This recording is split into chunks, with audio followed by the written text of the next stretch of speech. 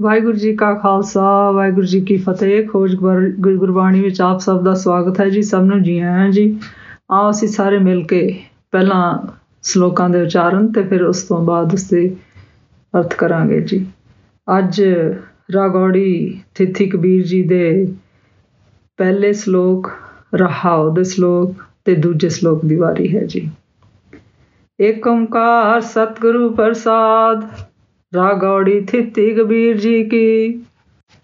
थिति अमावस में आस निवारो, अंतर्जामी राम समारो।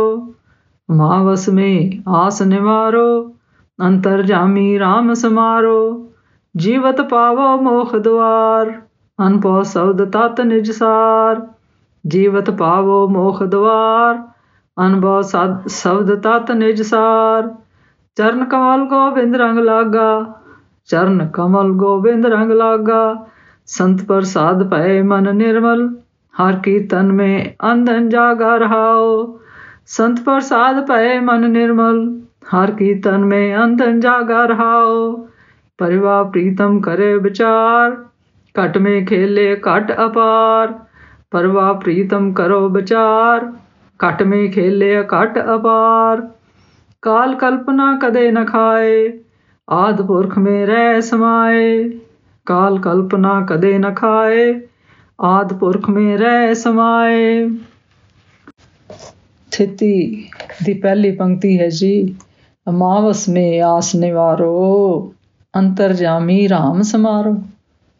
ਮੱਸਿਆ ਅਮਾਵਸ, ਜਿਸ ਤਰ੍ਹਾਂ ਸਭ ਜਾਣਦੇ ਹੋ ਜੀ, ਮੱਸਿਆ ਦੁਆਰਾ ਭਗਤ ਜੀ ਸਾਨੂੰ ਉਪਦੇਸ਼ ਦਿੰਦੇ ਹਨ ਜੀ ਕਿ ਆਪਣੇ ਹਿਰਦੇ ਵਿੱਚੋਂ ਲੋਕ ਪਰਲੋਕ ਮਾਇਆਵੀ ਪਦਾਰਥਾਂ ਦੀ ਆਸਾਂ ਨੂੰ ਦੂਰ ਕਰੋ।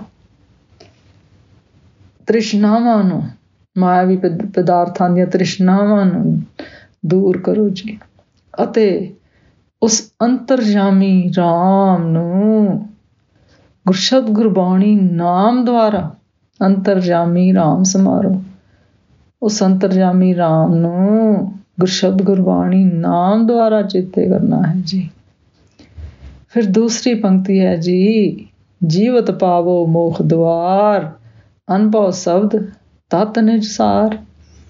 ਭਗਤ ਜੀ ਕਹਿੰਦੇ ਹਨ ਇਸ ਤਰ੍ਹਾਂ, ਇਸ ਵਿਧੀ ਨਾਲ, ਕਿਹੜੀ ਵਿਧੀ ਹੈ ਜੀ? ਗੁਰਸ਼ਬਦ ਗੁਰਬਾਣੀ ਨਾਮ ਹਿਰਦੇ ਵਿੱਚ ਧਾਰ ਕੇ, ਮਾਇਆਵੀ ਪਦਾਰਥਾਂ ਦੀਆਂ ਆਸਾਂ ਨੂੰ ਦੂਰ ਕਰਕੇ, ਗੁਰਸ਼ਬਦ ਗੁਰਬਾਣੀ ਨਾਮ ਹਿਰਦੇ ਵਿੱਚ ਧਾਰ ਕੇ, ਫਿਰ ਜਿਉਂਦਿਆਂ ਹੀ ਇਸ ਜੀਵਨ ਵਿੱਚ ਹੀ ਮੁਕਤੀ ਦਾ ਦਰਵਾਜ਼ਾ ਗੁਰਸ਼ਬਦ ਗੁਰਬਾਣੀ ਨਾਮ ਰੂਪ ਬ੍ਰਹਮ ਗਿਆਨ ਪਾ ਲਓਗੇ ਜੀ।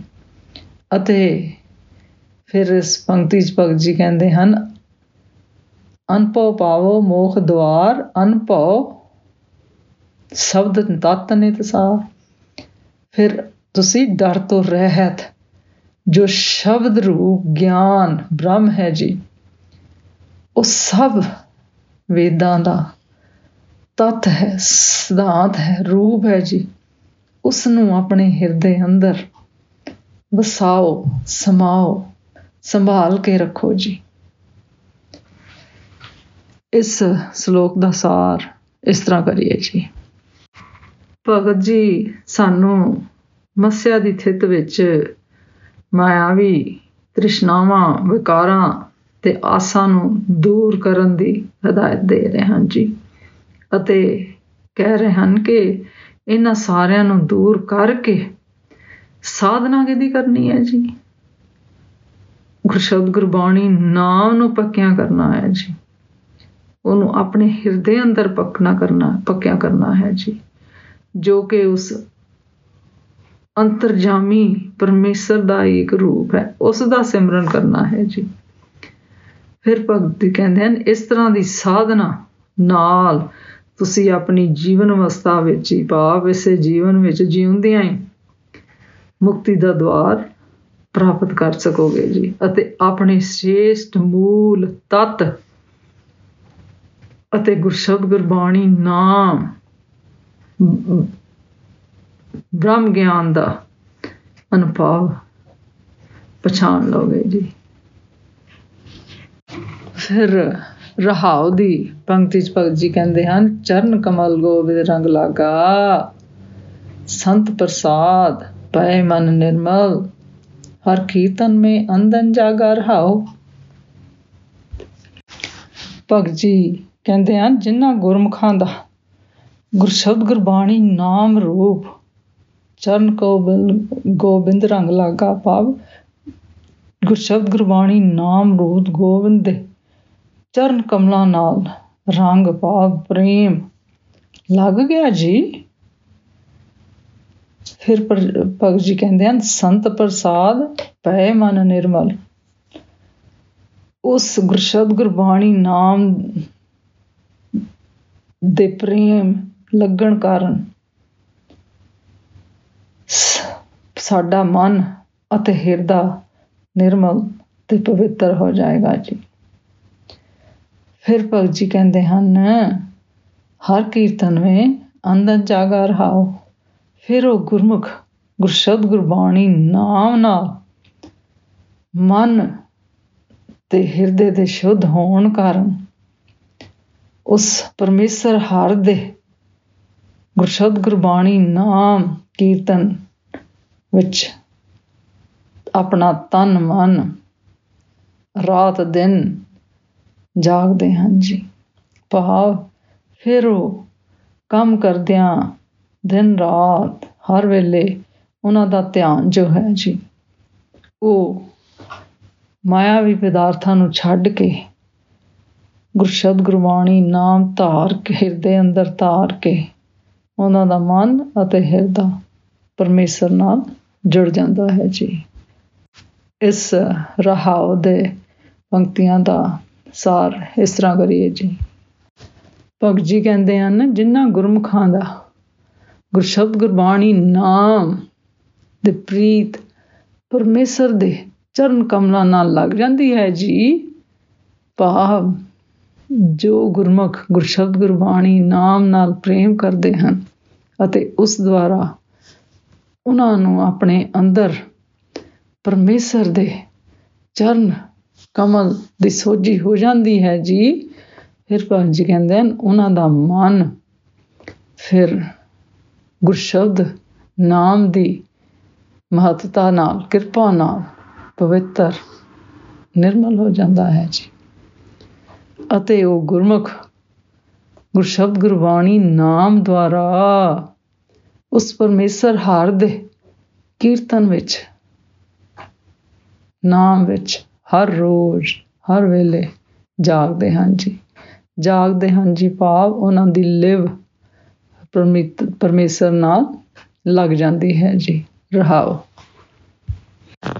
ਫਿਰ ਦੂਸਰੇ ਸ਼ਲੋਕ ਵਿੱਚ ਭਗਤ ਜੀ ਦੱਸਦੇ ਹਨ, ਪਰਿਵਾ ਪ੍ਰੀਤਮ ਕਰੋ ਵਿਚਾਰ, ਘਟ ਮੇ ਖੇਲੇ ਘਟ ਅਪਾਰ। ਭਾਵ ਏਕਮ ਤਿਥ ਦੁਆਰਾ ਭਗਤ ਜੀ ਸਾਨੂੰ ਉਪਦੇਸ਼ ਦਿੰਦੇ ਹਨ ਕਿ ਲੋਕ ਪਰਲੋਕ ਦਾ ਜੋ ਪ੍ਰੀਤਮ ਪਰਮੇਸ਼ਰ ਹੈ ਉਸ ਦਾ ਵਿਚਾਰ ਕਰਨਾ ਹੈ ਜੀ। ਫਿਰ ਪ੍ਰਸ਼ਨ ਨਹੀਂ ਉੱਠਦਾ ਹੈ ਜੀ, ਉਹ ਪ੍ਰੀਤਮ ਰਹਿੰਦਾ ਕਿੱਥੇ ਹੈ, ਪ੍ਰੀਤਮ ਰੂਪ ਪਰਮੇਸ਼ਰ ਰਹਿੰਦਾ ਕਿੱਥੇ ਹੈ ਜੀ।